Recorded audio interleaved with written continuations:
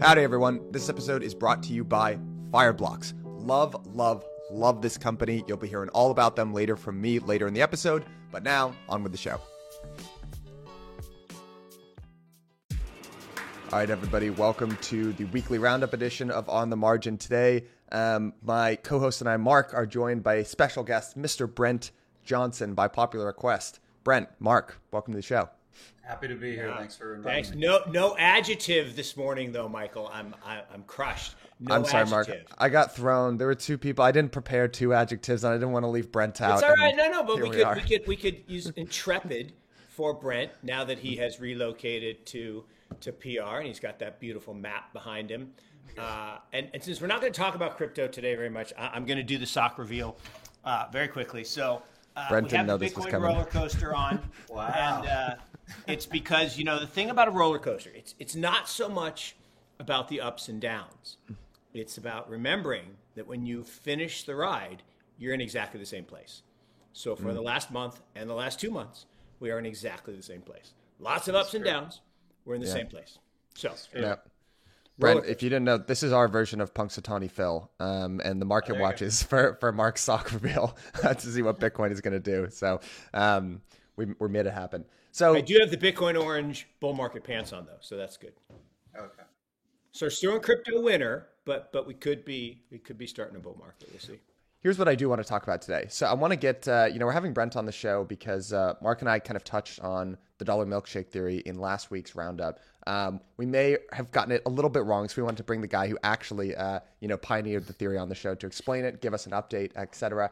And that will kind of lead us into what I really want to cover with the two of you, which is this idea of the closing of the foreign exchange window.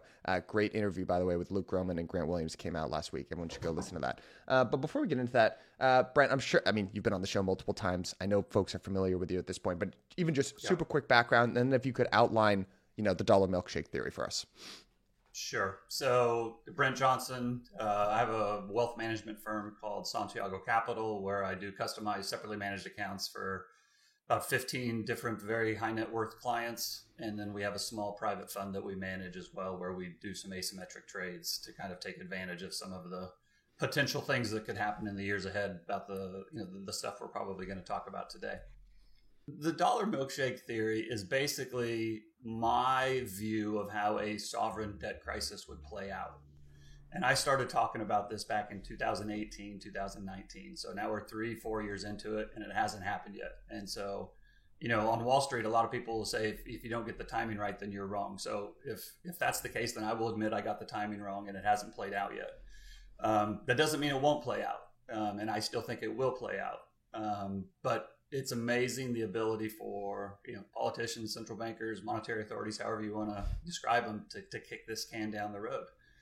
And the theory basically says that, yes, the world is trying to de-dollarize, but they have not de-dollarized. And I believe it is too little, too late. The efforts that they are making is too little, too late. And when the sovereign debt crisis kicks off, I think that the dollar will still be the flight to safety trade, despite the fact that everybody hates it, despite the fact that everybody wants to get out from underneath it, despite the fact that, the U.S. is a bully and all this other stuff. They print. And, I don't disagree with any of those points that people make with regards to the potential negative future of the dollar. I just happen to think that the chapter before the chapter where it dies, it goes much, much higher. And we can kind of talk about that stuff today. But essentially, the theory is that all the central banks around the world have flooded the markets with liquidity. But when the sovereign debt crisis kicks off, that liquidity will get forced either willingly or unwillingly into the dollar. And the dollar will go much higher versus other currencies. And that has a number of knock-on effects for capital markets. So why milkshake? So it kind of goes back to this movie, There Will Be Blood. Yes. And I remember I was watching that movie and I was like, that's a pretty good analogy. That's a pretty good way to explain it. And part of it is that it kind of helps understand what I do, why I explain it in that way, is that I work with individuals. And most of the individuals I work with are very smart, extremely successful, but they're not necessarily finance guys. You can't really necessarily talk about yield curves and, OAS spreads and all that kind of stuff because their eyes just glaze over. And the reason they hired me is they don't want to talk about that stuff anyway. They want me to take care of it for them. So when I am talking to them about some of this more complicated stuff, I have to figure out kind of a more simple analogy to explain them what I think is going to happen and why we should do what we're going to do. And the best way that I could explain what I thought was happening, kind of the 2015 to 2018 time frame was that the world was just being flooded with liquidity. But then I felt like the U.S. at the time was raising rates and nobody else was. And so I referred to that as the straw. Like we were raising rates, everybody else was pushing rates down. So we were sucking up that liquidity that the whole world is mixing. And the point I made was that it doesn't really matter who prints the money. What matters is who captures the money. And so I think for several reasons, and I used interest rates as an analogy for the straw. We had higher relative rates than other sovereigns. And so we were sucking that capital up into the dollar. And I said that would cause a lot of problems, which it did. But to be clear, the higher relative interest rates is not the only factor in the straw. There's more to the straw than just interest rates. Interest rates is a huge part of it, but there's more to it also. It's just the legacy system of the dollar, the fact that there's so much dollar debt out there in the world, not just owed by the United States. Like there's more dollar debt outside the world, outside the United States that's owed than is inside the United States that is owed. So there's huge demand for the dollar. Outside the United States, there's huge demand to service that debt. There's huge demand just to do trade, whether you're trading oil or gold or commodities or soybeans or cars or whatever it is. Most international invoices are invoiced in dollars or they're priced in dollars. And then, the other thing that I talk about a lot of people don't like it when I use this particular point, but the fact is we're still the global superpower and we have the world's biggest military. And, we have enforced the dollar standard on the rest of the world for a long time now. And I don't think that we will ever give that up willingly, whether it's to our benefit to do so or not. I don't think that the global reserve currency is something that is just given away. I think it has to be taken. No, I totally agree. It's perfect. Yeah. You got the map with the ships behind you because it isn't given away. It's taken away. That's right. And the dollar world reserve currency status is being taken away as we speak, as we sit here, right? As we're talking, it's happening in China, in Russia, in smaller countries all around the world. And it's because I believe that, the next transition will be because the next war, which we're experiencing right now, it can be fought with ships. It's going to be fought with chips. And that's what China figured out. And that's why, and most people don't have any idea that this is true. They think, Dixie's high, or higher. I mean, it's not high. It's higher than it was. It's still down a lot from a number of years ago, but it's still higher than it was. And Dixie's up, so that means the dollar's strong. No, that means the dollar is stronger than the yen and the euro, which make up like 90% of Dixie. But last year, the dollar was weaker against the renminbi. People are like, no, that's not true. Well, it is true. That is true. And it's true again this year. And it's going to be true next year. And China is playing a different game. They are playing Go while we argue about how to set up the checkerboard. I disagree with that, but I respect that, but I disagree. And look, if two people agree on everything, then one person is unnecessary. Right. So it's good to have dialogue and debate in search of truth. Yeah. I mean, that's the whole purpose for these discussions. Sure. And I know you and I have disagreed on the China playing Go thing for a long time on Twitter, and I love it because I want people who I respect and admire to challenge a view, and it's interesting. Well, Michael, this is not where you want to go, so I'll stop. No, I would actually love this. Okay, so I'm very attracted to areas where like really smart people line up on either side of the debate, and China is like at the very tippy top of that list. So let's just lay out your points. Mark, why is China playing Go? And then Brent, I want to hear the counter to that. Like, why is China not playing Go? Why is the U.S. better positioned? China plans in 30-year increments. They have these 30-year plans. And the last one from 1990 to 2020 was about moving from a less prosperous society to a moderately prosperous socialism society. And it was dubbed the Harmonious Rise. And what they did in that period is they moved 750 million people from abject poverty to the middle class. And they achieved the goal. It's pretty amazing, right? 750 million people, the size of US plus Europe, out of poverty into the middle class. And they became a moderately prosperous socialism economy. Everyone says, oh, they're communist. They're not communist. They have a communist Politburo, but they are very capitalistic. And really what they are is socialistic in terms of, and they have cronyism too, just like the United States. But bottom line is socialism is their goal. So then they adopted 2 years ago their new 30-year plan. And the new 30-year plan is moderately different than the old 30-year plan. It's not a harmonious rise. It is to become a great socialism economy, a global superpower. And every move they make is focused on these long-term plans. They don't care about 6 months or this year or a couple years. They care about big moves. And they wanted the renminbi to become a world reserve currency. They achieved that in 2017. It was added to the SDR. They don't want to be the world reserve currency yet.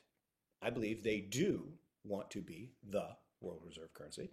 And 10 years ago, the reason I really think they're playing a different game than everybody else is 10 years ago, they made a commitment, a decision to focus on being the very best in two areas, 5G and AI, and chips in kind of support of that, to move some of that expertise or dominance, not expertise, dominance from Taiwan to China. Because remember, China still believes Taiwan is part of China. Now, that's a whole nother story for another day. But bottom line is they decided to be best in that. And I always joke, America decided to be awesome at social media. We rock at Facebook and Instagram, but we're not really that good at 5G, and we're really not that good at AI. 90+% of the citations in AI last year came out of China. So I believe they are far ahead. They realize that the next war is not fought with ships. So they have one aircraft carrier and it doesn't work very well. And everybody's heard Gartman talk about, they fly their planes and they crash. Next war isn't going to be fought with aircraft carriers and tanks. It's going to be fought in cyberspace. So my view. I don't necessarily disagree with anything that Mark has said. I think that China does think in years. I think that they do have a 30-year plan. I think one of my counters would be that I've had a 30-year plan to lose some weight and get in better shape for the last 30 years. That doesn't mean the problem, Brent, that doesn't mean that it happens. Let me tell you, it doesn't mean it happens. It's a great point. The problem is you don't have the mandate from heaven. I got the mandate from my wife, though. I know, which is probably stronger. That's stronger than a mandate from heaven. But you don't have the mandate from heaven. She believes in the mandate from heaven. He believes that the Chinese people have been deemed to be at the top. I do believe you're correct on that. I think that they do believe that. And I think that many of the people there believe that. And should that ever not happen, or should something ever happen to shatter that dream, China would have an extreme problem on their hands internally. Totally agree. Absolutely agree. And the other point I would make is, a counterpoint, because we could come up with 100 points of how smart they are and how strategic they are. Mm-hmm. But they weren't smart enough to figure out that they shouldn't do a one-child policy. And now they've created themselves a demographic nightmare. So who was the long-term thinker that came up with that? So again, you can have these plans, you can have these goals, but just because you write something down, just because you go work at it, doesn't mean you're going to achieve it. So I don't disagree with anything that Mark has said. I'm just not as certain that it's going to be achieved in the time frame or in the way that perhaps Mark does, or no, Brent. I mean, again, this is why we have these conversations, because again, the perception would be, oh, you guys are in violent disagreement. No, we are disagreeing on really important points, and that is a really important point. And there's no question that the mistake 80 plus years ago of Mao, right, who went away from the mandate from heaven and went to communism, right? I mean, he believed in the Marxist, communist, equality for everybody except me. I get most, and my friends get a lot. But that was a mistake, and everybody knows it. And then there was a series of leaders that tried to bring it back, but she is the first one who has proven to be a great, in my estimation, a great leader, like serious leader who gets things done to the point of he's the type of guy that says, okay, I am actually going to go to the gym this year and I am going to make it 18 days, which if you can make it 18 days, then it's a habit. Then it's a habit, yeah. And he, and most people make it about 14 and a half, which is amazing, which is, just almost there. So funny. Tell me about it. Almost there. Tell me about it. But he says there's too much corruption, right? Now you say, well, that's an oxymoron in China. Of course there's too much corruption. I mean, that's the whole point. And what does he do? Almost the day he gets in office, Bo Xilai, I think is his name, gets arrested. And then a whole bunch of people get arrested. And everybody says, oh, he's just consolidating power. I'm like, yes, he is. But he also moved them beyond the old school, which, to Brent's point, those are the people that less visionary leaders said, yeah, one child policy would be more for us. Like, no, that's really stupid. So I think it comes down to leadership. And again, people don't like when I say this, but it's really easy now because so many people hate American leadership. I mean, our leadership in this country. Well, so the point I make there, it's zero. It's negative, but they have great. Well, so it's interesting you bring this up because I talk about all this stuff all the time as well. Is that I feel like in America, this is my perception. So perhaps it's wrong, but my perception is that there's a lot of people, let's call it in the West, who recognize, for lack of a better word, that the American leadership is not what it was or not what it used to be or has waned. Use whatever analogy you want. And then that automatically means that the people sitting in power in Germany and South Africa and Australia and Canada and China and Japan are these geniuses.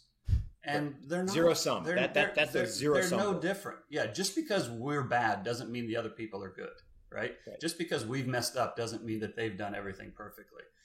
And I feel like I get this a lot with the military topic. The U.S. hasn't won a war in 50 years. They couldn't even beat someone in the desert, and despite the trillions we spend, da da da da. And I'm like, and they make it sound like just there's no chance that America could win a war.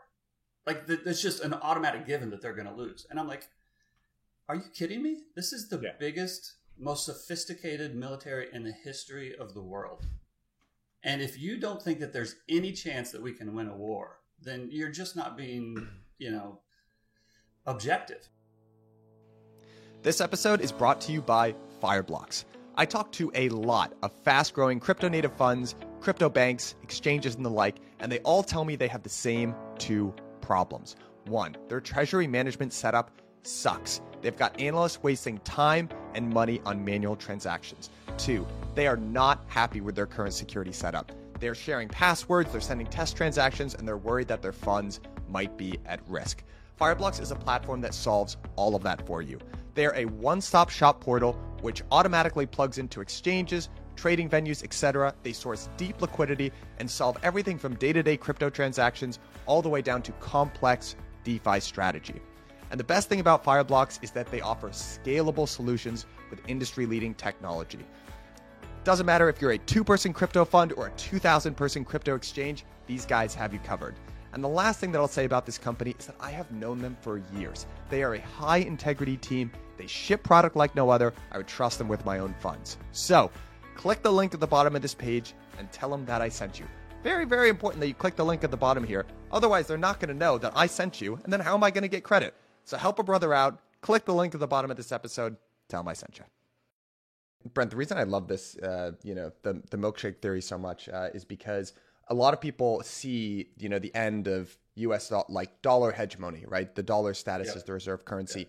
The idea is that, dollar is going to be monopoly money, paper towel, pick your analogy. But I do like this idea that it's actually going to get much stronger. So when you're looking at what the Fed is faced with right now, right, we're staring down the barrel of, what last month's CPI print came in at 7.9%. It actually looks probably the war in Ukraine is actually going to exacerbate things in general. That might actually make the Fed hike rates. Whether they actually want to fight inflation or they want to put on a show fighting inflation, rates will go up. And honestly, when rates go up, that attracts capital and that tends to strengthen the dollar. So I guess my question to you is if we're moving into an inflationary environment that is more persistent than the monetary authorities would like, they actually might be more hawkish and surprised to the more hawkish side of rate increases. And that might do you see that as playing into, the dollar milkshake theory and actually strengthening the dollar, which is a problem in its own way for the world's economy?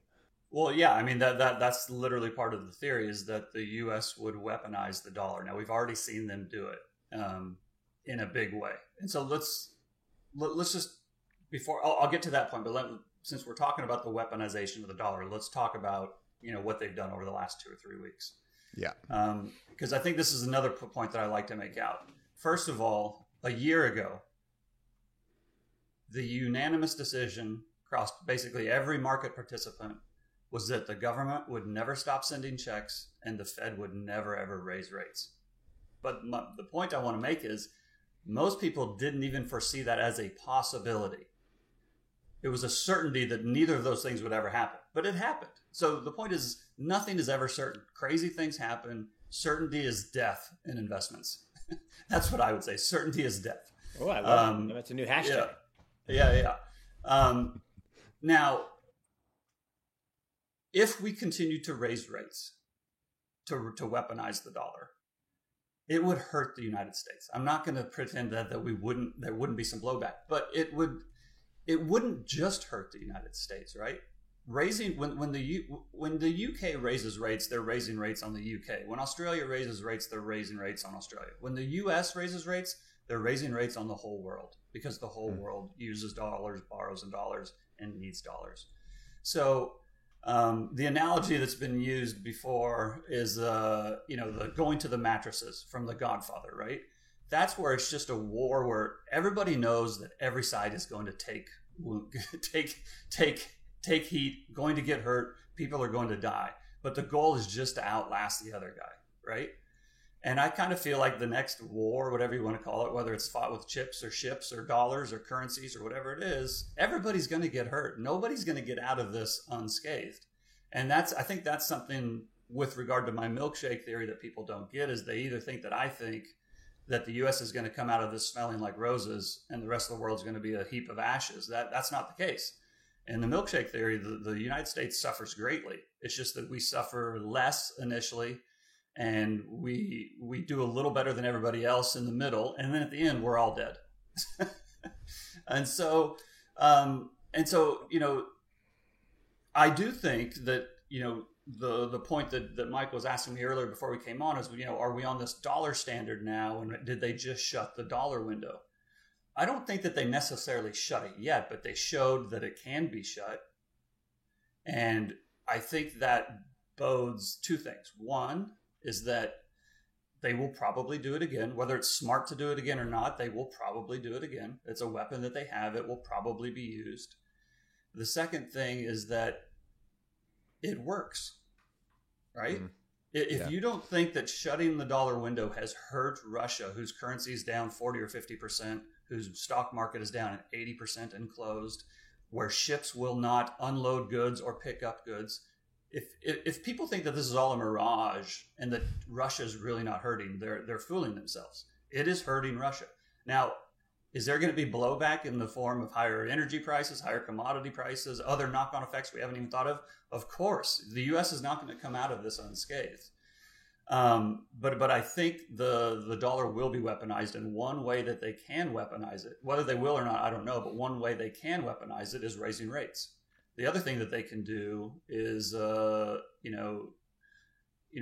going back to the shutting the dollar window, they can use swap lines. Certain countries who kind of agree with us and help us and align with us, they get a dollar swap line and they get better liquidity.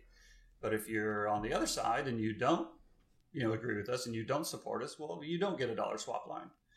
And so I think that is a battle that's going to take place. And the point that people will then say to me, well, then Brent, if China and Russia and Pakistan and Iran and, Saudi Arabia, if they go and they just use, yuan or rubles or whatever it is, Bitcoin, whatever it is, they start using that for trade, that's fine. I agree that that's a possibility. I think it's a low probability, but it is a possibility. But if they did that, that means dollar liquidity is now slower and lower than it was before. But all that dollar debt still exists. And so unless you're going, if you have lower liquidity and you still have demand from all the debt, the dollar probably rises. Now, you'll say, but there's demand destruction for the dollar as well because they don't need it to trade anymore. Okay, that's true. But if that dollar debt starts to get defaulted on, then you get a credit contraction. And the dollar supply doesn't just stay steady, it starts to crater. I mean, that's why they would have to do QE, to Mark's point, one and done, right? If credit starts to contract, the U.S. will have to come back in and provide liquidity. But maybe they will only provide it to the people or the countries or the corporations that they are aligned with. And then I think that's when other countries and other corporations are going to have to make a choice. Who do we want to do business with, the United States, or do we want to do business with China? And I do think that's where we're headed. Brent's right. They are definitely going to be hurt by the weaponization of the dollar and the seizure of their assets, their central bank assets. But the short-sightedness of those moves. I mean, Russia is crushing it in gas revenues, now in oil revenues, because those prices have skyrocketed. And guess what?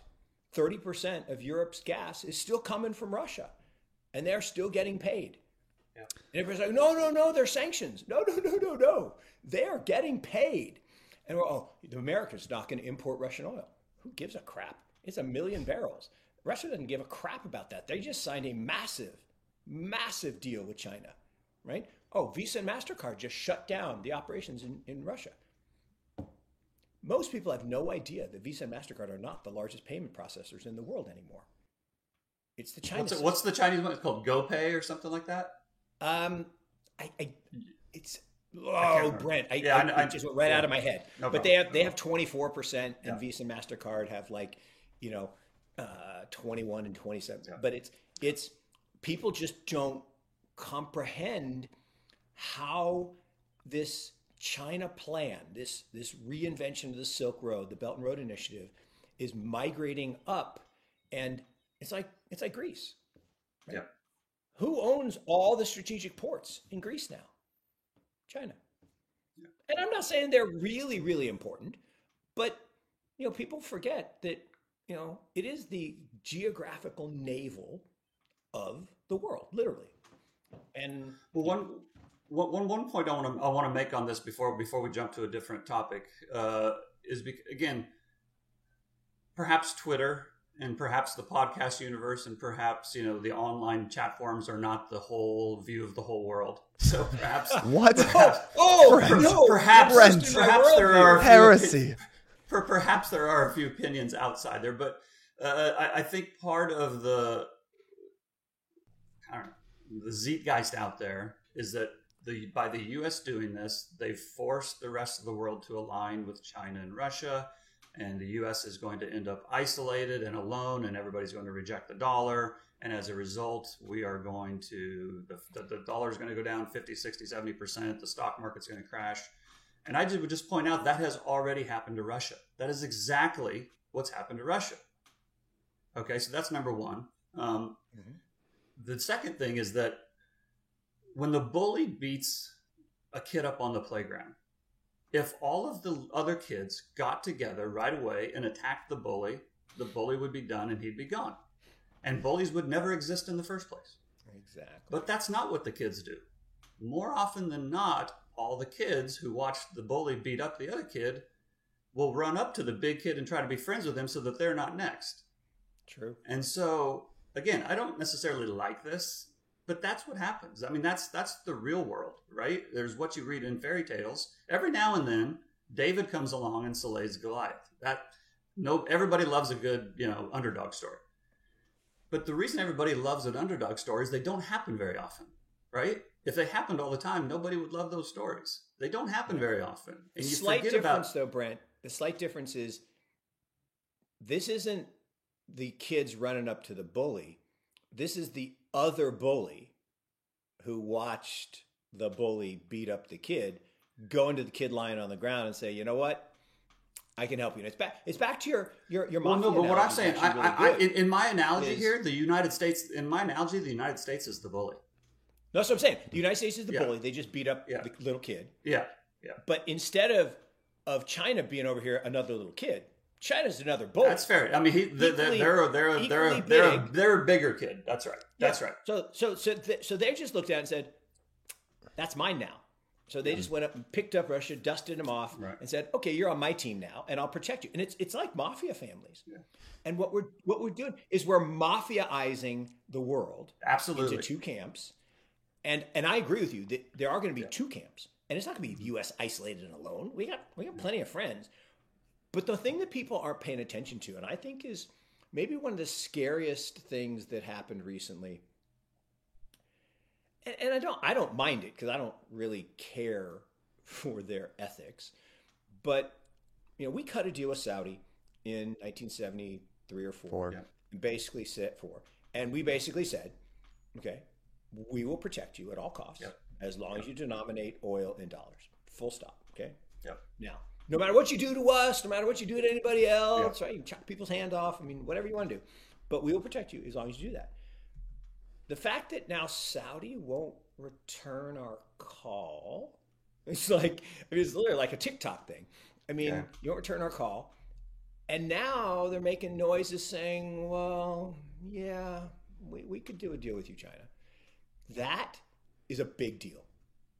I mean, it is a big deal. It is a big deal. And and again, I think it's important for me to point this out here is that my goal, a lot of people will not believe me when I say this, but my goal is not to be right. My goal is to make money. My clients did not hire me to be a social justice warrior. They did not hire me to be in a think tank and figure out all these things that could possibly happen 15, 20, 30 years from now. They hired me to protect their capital now and in the near to medium term future. They didn't hire me to figure out what's going to happen in 2060. Now, is there a small part of the portfolio that you need to think about what could play out in 2060? Sure. But so my point is if I'm wrong on the milkshake theory, and the dollar goes much lower and all the assets that we own go higher as a result, I can live with that. I could live with that. As long as, that's the goal is to make, for me, I'm not, everybody has to decide whether they're trying to change the world or whether they're trying to do their job. I'm trying to do my job. I'm not trying to change the world with the milkshake theory. I'm just trying to explain my thinking. And so I think under any of these scenarios, I think maybe not in the very short term, but over the next couple years, the death of the petrodollar system and the twilight of the dollar, I think sees the dollar go higher before it ultimately crashes. Yeah. And when it goes higher, I want to profit from it. That's it. Pretty simple. I've got two kind of closing questions for you here. Just because in general, what we're talking about here, this phrase, the closing of the dollar window, et cetera, this is a direct reference to the U.S. and basically G7 nations' decision to confiscate the assets of Russia, primarily the Russian central bank, right? I think that was really the big wake-up call. It said, wow, of that $650 billion or whatever you have in reserves, we're actually going to take an enormous part of that, right? So the realization there for central banks, governments, whatever, is, these assets that sit in the global financial system, which the U.S. sits over, not really mine, right? And there's a really great thread out there actually by a guy named Punk6529, which is all these other freedoms that everyone thinks they have, the ability to, freedom of the press, freedom of speech, all that is actually predicated on the ability to transact, right? The ability to, if you can't spend any money, good luck talking or aggregating or whatever. You can't do shit if you can't transact, actually. So that's the number one freedom. So it is funny. I've started to rethink about sanctions and financial exclusion. Instead of like taking away the financial system, what if you cut off water? Because it is this fundamental ability to just live and transact and operate in the current world. So my question to you is, now that that's on the table and the US essentially has said to whatever they are, G7 superpower, like, we're cutting off your ability, your water, essentially. Mm-hmm. Other countries, even allies of the United States, have to be looking at that and being like, this is deeply concerning. So now we've been talking a lot about China, right? China is sitting on over $1 trillion worth of US treasuries. They've been diversifying away and whatever. They're sitting on $1 trillion. Let's say they have ambitions to take Taiwan. Let's say they have ambitions to do something that the US doesn't want to do and they're going to get sanctioned. They have to be looking at that $1 trillion and saying, I need to find an alternative here. This is not going to cut it because when push comes to shove, it's not mine. This isn't worth as much as I thought. So my question is, do you think that foreign central banks will start thinking that way? And if so, they have to sell the treasuries, right? Am I wrong here? Like, what do you guys think about that line of reasoning? So I personally think it's logical reasoning, but I don't think it's as big a deal as maybe you think it is. And let me tell you why I think that. I think they are definitely thinking, how the heck do I protect my own money? No question about it, right? The kind of the door's been thrown wide open, and people, it's the real world now. This can be taken from me. But if China were to sell their treasuries, and let's just say they go buy gold, okay, fine. They sell their treasuries, the Fed buys them. It's $1 trillion. We printed how much money, or we bought how many treasuries the Fed bought how many treasuries over the last 3 or 4 years, and the dollar's higher than it was 3 or 4 years ago. So that's not exactly the death of the dollar. Now, is it a good thing? Not necessarily, but it doesn't necessarily. What's that? Not versus the renminbi. No, that's true. That's true. So, we'll have to see, if China, that's okay. So this is, Mike, what you're talking about here, it brings up a point that kind of what I was talking about earlier. Just because the U.S. is the bully and will take your money, do you think China is above doing that? You don't think China would take your money? You don't think Putin would take your money? No, but like, so where are you going to go? But that was our whole thing. That was our whole advantage, right? Okay, here's another one. I agree. I know what you're saying, and I agree that we've kind of cut strong off property one laws. of our advantages. No, but this goes back to banks. If you put your money in a bank, a regional bank, a commercial bank, a national bank, a central bank, doesn't matter. If it has the word bank, and you put your money in it, it's not your money. That's right. It's the bank's money. And you have an IOU. And IOUs, under most circumstances, those IOUs are money good. Yeah. But is a time, and we just experienced it, if you are a Russian citizen, you're now experiencing. If you're a Canadian citizen. Yeah, right. Right? Yeah. And you donated to the wrong cause because I can't even talk about it. It makes me Justin Bieber. Justin Bieber. There we go. Thank you. Justin Bieber. I like that. That's good. What COVID revealed, and what now the geopolitical stuff between Russia and the United States and Ukraine and China and Saudi Arabia, all of this stuff, I kind of have a little bit of a different take on it, in that everybody talks about how dysfunctional it is now, or how the supply chains have been broken. And how money is, you're gonna have to find alternative ways. You can't just use your ATM card. You can't just go take money out of the bank. So what it's shown me is that it's kind of incredible how efficient the system was. Just think 3 years ago. Yeah. You could order something from China. You could be in Miami, order something from China, and it would be on your doorstep 24 hours later. You could do whatever. You could travel anywhere in the world. You could go from the remotest, mountaintop in the Himalayas to Rio de Janeiro in less than 24 hours. Right? And you can't do that anymore. Right? You have to have a pass. You have to have a passport. You have to have a jab. You have to carry some physical money because you might not be able to take it out of the bank. You have to fly. Please. You've gone back to papers, right. please. If you're in Russia, you have to fly a Russian airline. You can't fly a Western airline. This is the idiocy of bad leadership. I agree with you 100%. We're totally in agreement there. I do have a last question for you, just about Russia, the financial system in general, because here's something. And again, Brent, we were talking about this, Mark, before you got on here. But one thing I can't understand. Let's rewind the clock 3 months ago. We were talking about 7 rate hikes. That was going to break markets, right? We were going to break markets by raising rates 2% in the United States. We have now essentially caused a default on sovereign bonds for one of the largest economies in the entire world. And somehow, no one is worried that that's going to break anything in the financial system. So why am I more concerned about this than I feel like other people are? Why is a default... You were in preschool in 1998. But I know what happened then. But like that, right? That was the last time. I'm just giving you grief. I mean, 1990. We've seen this movie before. The Russian stock market went down 95%.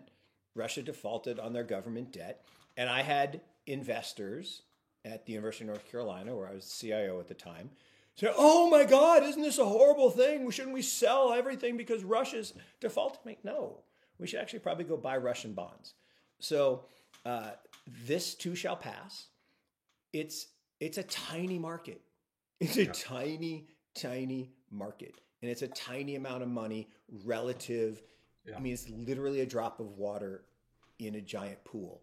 And it's important for the people that own those assets. And this is bad leadership. What do you mean I destroyed the assets of the Kentucky Pension Fund by sanctioning the commies? Oh shit, I didn't mean to do that. I didn't want them to lose money. Yeah. How did they have like 15% of their assets though in Russian banks? No, didn't that seem like a bit of risk? Oh, was it? 1%. Okay. I thought it was like 15. 13 million out of 80 billion. So okay. Again, the media that seems like wants you to believe that they were communist sympathizers and the people of Kentucky are bad people. No, they owned an index fund which had Sberbank. This is the thing. Sberbank is the most profitable bank in the world. It's an amazing company.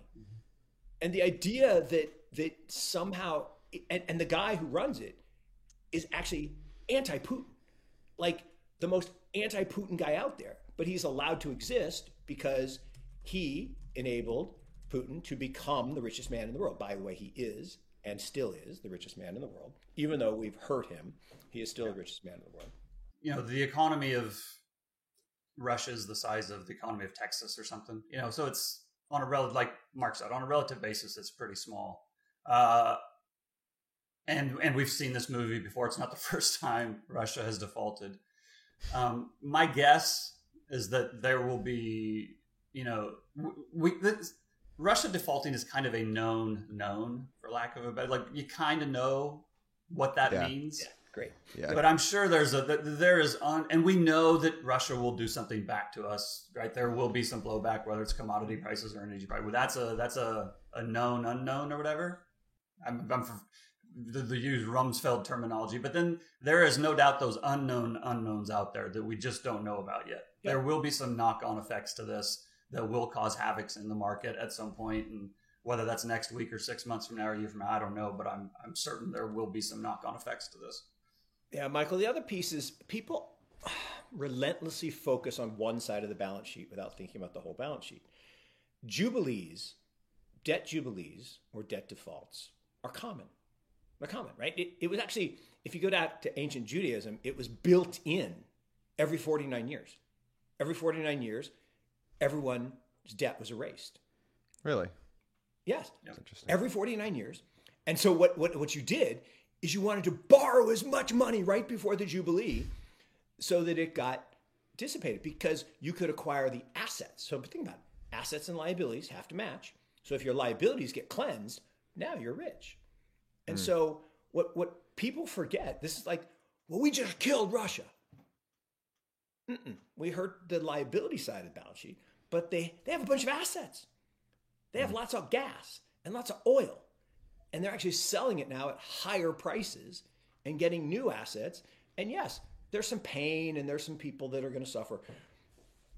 But it's like when people talk about the U.S. and all the liabilities we have, and we do have lots of liabilities. The entitlement problem is real. But we also have these amazing assets, right? The national park land. Yeah. What's the value of that land? What's the value of Yosemite land? How many trillions? I don't know. It's a big number. Yeah. So like, what's the Vatican worth? Yeah, no, exactly. I think that's an interesting question. There are assets on the other side of the liabilities, and it's like when people in China talk about, they have so much debt. No, think about it. The bank and the state-owned enterprise are two sides of the same coin. 40% of the debt in China could be wiped out tomorrow, literally, because you just cancel both sides. And so they don't have the same debt problem that Japan has, that Europe has, that America has, because we don't have that interconnectedness, but we have assets. And Japan has less assets. Maybe Europe has less assets. One of my favorite lines from Byron Wien. Europe's on its way to becoming a very nice open air museum. And they make some nice cars and machine tools in Germany. But other than that, it's a nice museum. I have another analogy that I'll leave you guys with, and for all the listeners to think about, and maybe it will help put my view in a little bit more perspective and understand why maybe the dollar might stick around a little bit longer than is perceived, even with the result of the recent actions. And that is, Mike, you're on Twitter. Mark, you're on Twitter. A lot of our friends and colleagues and family members are on Twitter, or they watch YouTube videos or whatever it is. What was it? Over the last year or so, how many friends of yours were either shadow banned or had their accounts terminated or locked up? Yep. But yet you're still on Twitter. You still use it. You still go to YouTube. And the reason you do is because everybody else goes there as well. And it's convenient and it's efficient.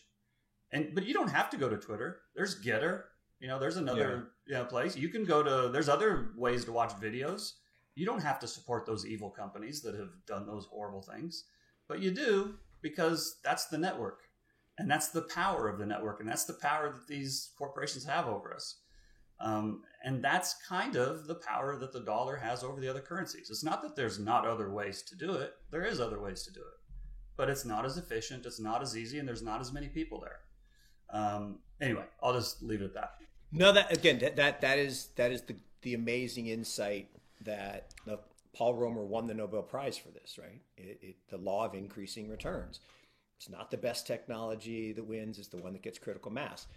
But the flip side of that is what Brent's talking about, which is once you have the critical mass, once you are the preferred network, it is possible to lose that. And there are lots of examples over history of that, but it takes time.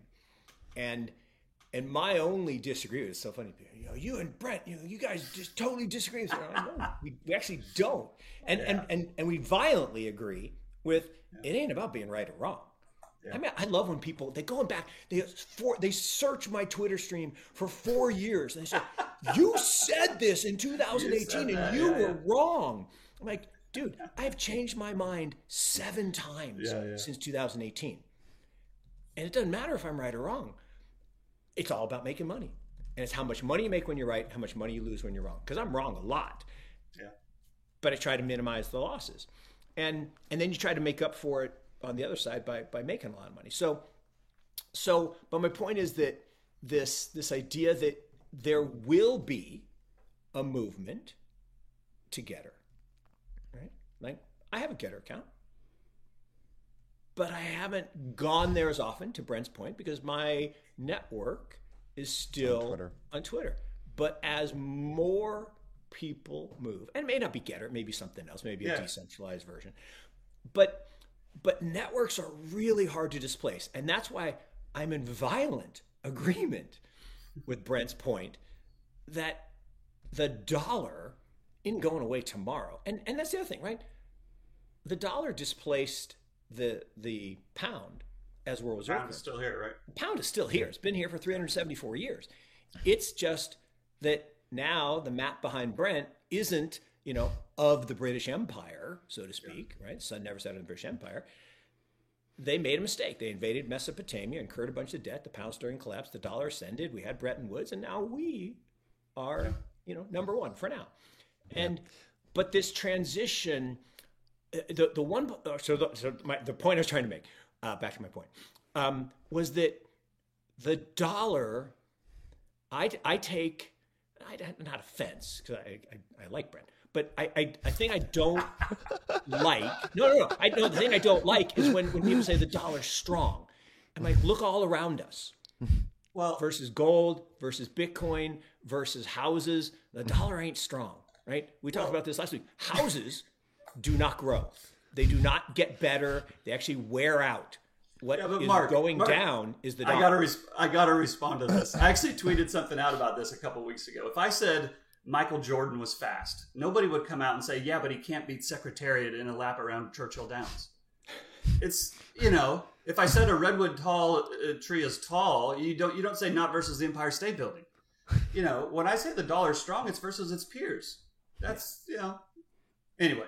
Whatever. No, but that's important. I mean, it's really important to understand perspective, and that's why we should have these conversations, and it's why this is so much fun. And I am grateful, Michael, for you putting this together. And thanks, Mike. This is great. Grateful for you guys for coming managing the on. Conversation as you all always do so masterfully. So, all right, guys. With those kind words being said about me, we will wrap it up. Thanks. Thanks, Mark, as always. And Brent, I appreciate you coming on. This was a lot of fun. We'll have to do it again soon. All right. Bye. Have a great weekend, guys. All right, you too.